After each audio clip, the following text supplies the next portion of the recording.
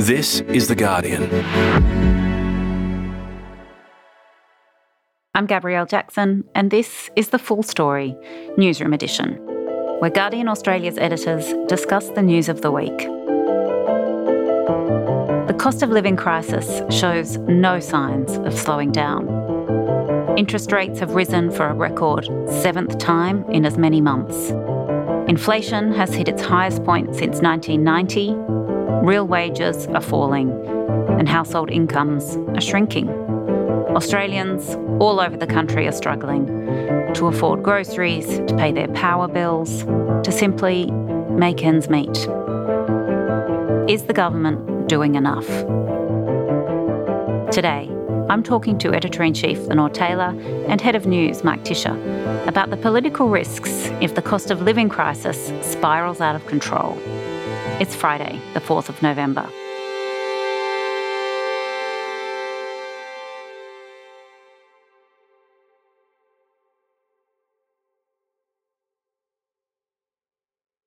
Good morning, Lenore. Morning, Gabs. Good morning, Mike. Good morning. Mike, we've talked about the cost of living crisis on this podcast before, and this week we've had another interest rate rise. What do we know about how people are feeling? I don't know if we can put how they're feeling into any statistical measure, but we do know something more about what financial effect it's having on households, particularly this week, perhaps in the most useful form so far in the shape of a study from the ANU, Australian National University and the Centre for Social Research and Methods, which found that average household income had fallen from almost $1,800 in February 2020 to just over $1,600 last month, adjusted for inflation. So that is a pretty significant drop. It sort of puts into very stark terms, I think, what people are saying anecdotally, which is that they're feeling the cost of living pressures acutely, and there's no indication that things are going to get any better anytime soon because of the interest rate rises. People are both feeling it immediately and very apprehensive about what's still to come, I think. The prediction in the budget, Lenore, was a 56% increase in energy prices over the next couple of years. Are energy prices hitting Australians hard as well? I mean, it is a really big hit, and I think in some ways it's not the biggest part of the cost of living squeeze that people are under, but it is something that is hitting the headlines and that the government can potentially do something about it. And it is also something that people are really feeling because it's something that they can sort of potentially do something about. I know we had a story this week from a single mother of 3 who lives in Hobart, where it obviously gets quite cold, and she said 2 of her kids have birthdays in November, and so she ekes it out. So she pays a little bit more on electricity during September and October so she can stop electricity payments in November, so she's got some money to put towards her kids' birthdays. I mean, just those anecdotal stories of the very finely crafted budgeting families are having to do just to do something really basic like get their kid a birthday present, and energy prices are a part of it. The government has stressed that a lot of the factors driving inflation and high energy prices are out of their control. But is there anything they can do? To some extent, it's something that they can change. I think that there is a political aspect to this as well, and we saw Chris Bowen call that out this week, that this debate over what they might be able to do on energy prices, and there are some levers they can pull that might make some difference to energy prices, even though the biggest factor pushing up energy prices are international factors, in particular the war in Ukraine and what that's doing to the global energy price. This debate is kind of being sucked back into the climate wars, and I think Chris Bowen called that out this week, and he was absolutely right to do that. He said the usual suspects are using this increase largely because of global factors to try to justify delaying or avoiding the need to decarbonise the economy, which is going to actually, in the long term, bring prices down because, renewables are a cheaper form of new generation. And he was talking about the daily drip feed of editorials and opinion pieces in recent weeks blaming high power prices on renewables. And, right on cue this week, the Daily Telegraph ran a front page splash headlined "Emission Impossible" and was claiming that businesses will be forced to close and slash jobs because of some of the government's energy prices. But I guess what I'm thinking about at the moment is the extent to which, even if Chris Bowen and the government succeeds in nailing down those lies, the extent to which or how this whole cost of living issue is going to play out politically. Because I think when people's material well-being is changing and when they feel like their living standards are slipping and when they feel like things are getting harder, that creates quite a volatile political environment. I mean, that might sound strange to say right now because Australian politics feels quite calm at the moment, certainly in relation to the rest of the world. But I do think it bears thinking about that even when in policy terms the government can say this cost of living rise on electricity prices is due to these factors, and that is true, in political terms, this situation can lead to volatility, and I think it's worth kind of considering. It's not much comfort to people who are struggling with power bills right now to be told that power is, going to be much cheaper in 10, 15, 20 years' time. True, though, it may be the right policy, but people don't necessarily want to hear that. What you're saying is, correct me if I'm wrong, Labor might be saying this is the reason that energy prices are going up, this is the reason inflation is going up, but people, when they're hurting, blame someone, and it's usually the government? Yep, exactly. And that kind of economic anxiety can be exploited to make, false claims about the economic causes of the anxiety itself, sometimes to breed resentment against other groups that, might be to blame for the situation, to stoke resentment against elites, the elites that are doing well when ordinary people are doing badly. And, that's not entirely wrong. We ran a story this week about how tax concessions for housing investors are going to cost the budget more than $20 billion a year within a decade. Obviously, that's going to overwhelmingly benefit higher income earners who can have investment properties. And in 2021, the amount of foregone revenue from negative gearing and capital gains tax was $8.5 billion. So that's 8.5 to 20. Now, that's a budget blowout if I've ever seen one. But it's not getting talked about nearly as much as the blowout from the NDIS, which is going to go up from $35 billion to $50 billion by the end of the decade. So unsustainability of the NDIS is getting a huge amount of airplay. The unsustainability of the housing investment tax concessions, much less airplay. So the idea that some policies get more attention than others, and particularly policies where there are very well-financed lobby groups to try to back them in, are sort of more protected, it's not entirely wrong either. Yeah. And we should also talk about the things that the government has specifically ruled out doing that I say they will not do, which is give some temporary short-term relief to people right at the sharp end of this crisis in the form of either a subsidy, raising the rate of job seeker, somehow capping power bills in the way that many European countries have done. Almost all the major European countries have brought in some variation of very direct assistance to people suffering from the cost of living crisis. Obviously, winter is coming in the Northern Hemisphere, so it's even more acute there than it is here. But Labor has specifically ruled out doing that for fear of stoking inflation.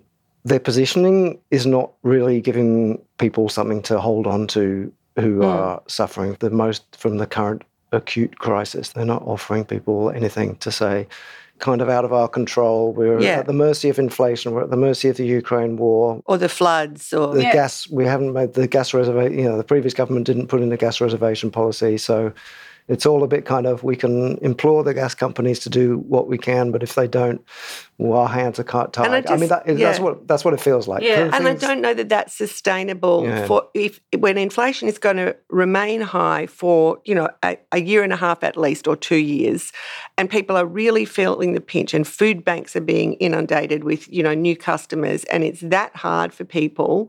I think people give a new government the benefit of the doubt for a period, and then it gets to the point where they are going to expect the government to do something. And I think the government seems to know that, and they're starting to talk about a tax review or reviewing where the tax benefits go. We don't know where that's headed yet, but I really think they're going to have to think about it, because I do think this is going to turn into a quite volatile political situation if they don't, even though we have a better social safety net than a lot of Western democracies, and even though, we've got lots of stabilisers in our system like compulsory voting and whatever, like we have a relatively calm and stable system, and I'm not suggesting that that's going to change. I just think this kind of situation gets dangerous for governments quite quickly. I think you can see that in Europe. as well, as Lenore says, the situation is not directly comparable, but there is very explicit talk there of populist movements gaining more strength than they already have as a direct result of particularly the war in Ukraine, but the flow and effect of that into particularly power prices. And we've already seen in the last month elections in Sweden and Italy where far-right parties have gained an unprecedented share of power. People are very directly linking the cost of living crisis to the rise of those parties. There are many other factors involved as well, of course, but it's not this kind of fantasy, speculative, may happen some point in the future idea. It's actually happening, and that's before we even start talking about the US. Yeah, where the Democrats are likely to be punished in the midterms, and a lot of Americans are saying that a primary voting factor for them is the economy or inflation. So you can see the patterns around the world, and I don't see any reason to think that we'll be immune to them. But is it just economics that is creating this volatile situation, or are there other factors at play, Lenore? I think there are definitely other factors at play. I was listening to Ezra Klein's podcast this week where he was talking to comparative political scientist Pippa Norris, and they were looking at it through the prism of what is causing the rise of right-wing populism and whether it is fueled by cultural anxiety or economic anxiety with the cost of living, etc. And she thinks it's fueled a lot more by cultural anxiety because some of the most affluent countries in the world who have really good welfare states like Norway and Sweden and Denmark have seen the rise of populist parties, which is true. But I would argue that economic anxiety should really be measured not by absolute wealth, but by the change or the perceived change in standard of living. So, economic anxiety happens when you feel like you're going backwards. And conversely, someone in another country who in absolute terms might be doing far worse, but feels like they're getting ahead, might not be having economic anxiety. And I think a lot of Australians, even though they're probably by international standards quite well off, are feeling economic anxiety because they're having to cut back and because they feel like they might not be able to hand on a better standard of living to their kids than what they have.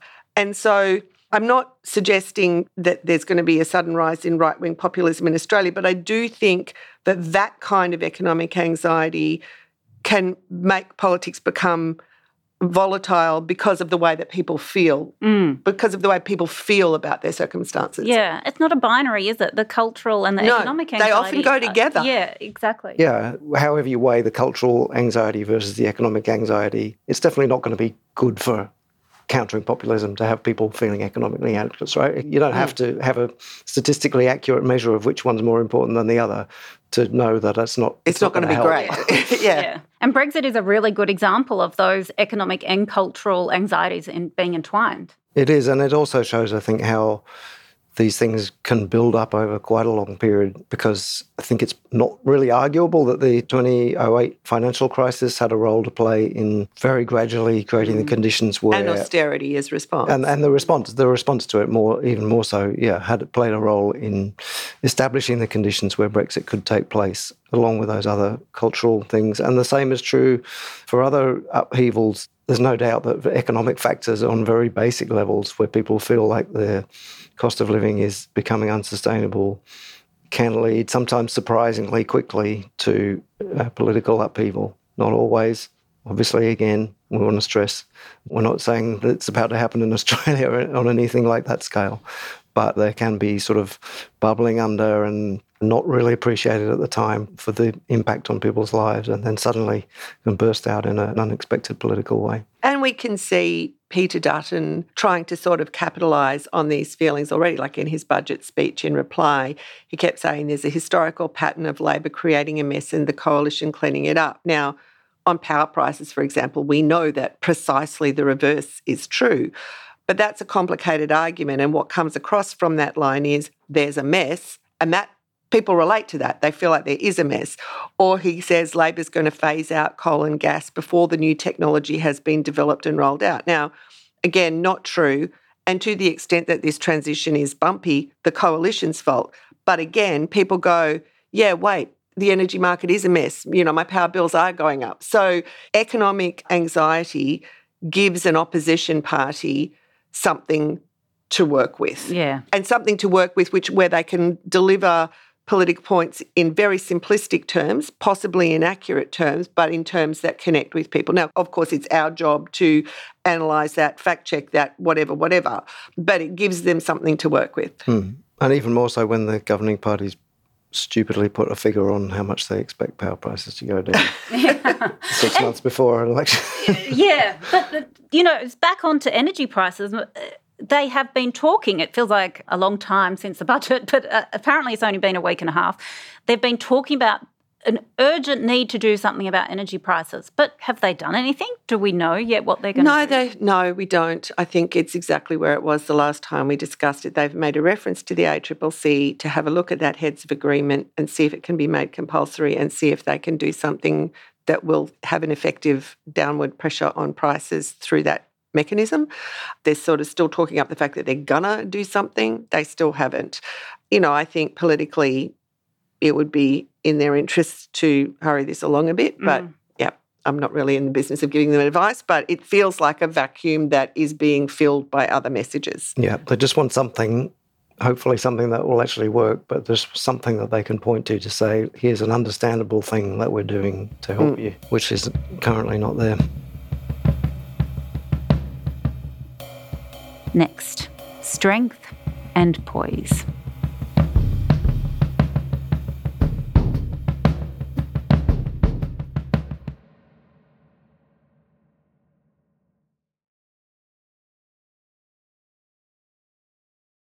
Okay, now we come to what we can't get out of our head. Mike, what was it for you this week? So mine is a good news story, almost the only good news story I could find this week, and it's only good news. Oh, Taylor Swift, hello. It's only good news. And the Lions, because they were all fine in the end. It's good news for me, I want to stress, which is an extremely popular story on our website, which was headlined, "Can you stand on one leg for 10 seconds? Why balance could be a matter of life and death and how to improve yours." And I'm happy to report that, yes, I can stand on one leg. So this is a humble legs. brag one. Well done. No, it's just... it's not that I've done anything to, help my balance, but I can stand on one leg. Well done, both Mike. legs for 10 seconds each. I hope you can stand on both legs for 10 seconds. I can also stand on both legs for 10 seconds. But, so well if you done. can't do that, that's associated with an 84% heightened risk of death for any cause. So I feel like my risk of death is lower than it might otherwise be currently. So we'll see you back here next week. Excellent news, That's mate. great. But it's actually a really interesting piece as well, and has So been read the heightened death very is widely. because you're going to fall over or because... No, I think it just points to other possible health complaints rather than literally go to fall over. And But a lot of yourself people out and die. old people end up dying because They of do. falls. And Lenore, what was it for you? Mine is a much more serious and very, very sad story around the death of Cassius Turvey, and in particular, the incredible strength and grace of his mother, Michelle, who called for calm and said that even though she was so angry and all of his friends and family were angry, they didn't want any form of violence at the rallies that were being held in the name of Cassius, because violence breeds violence, and she wanted calm and peace. And I just thought that the way that she has conducted herself in the middle of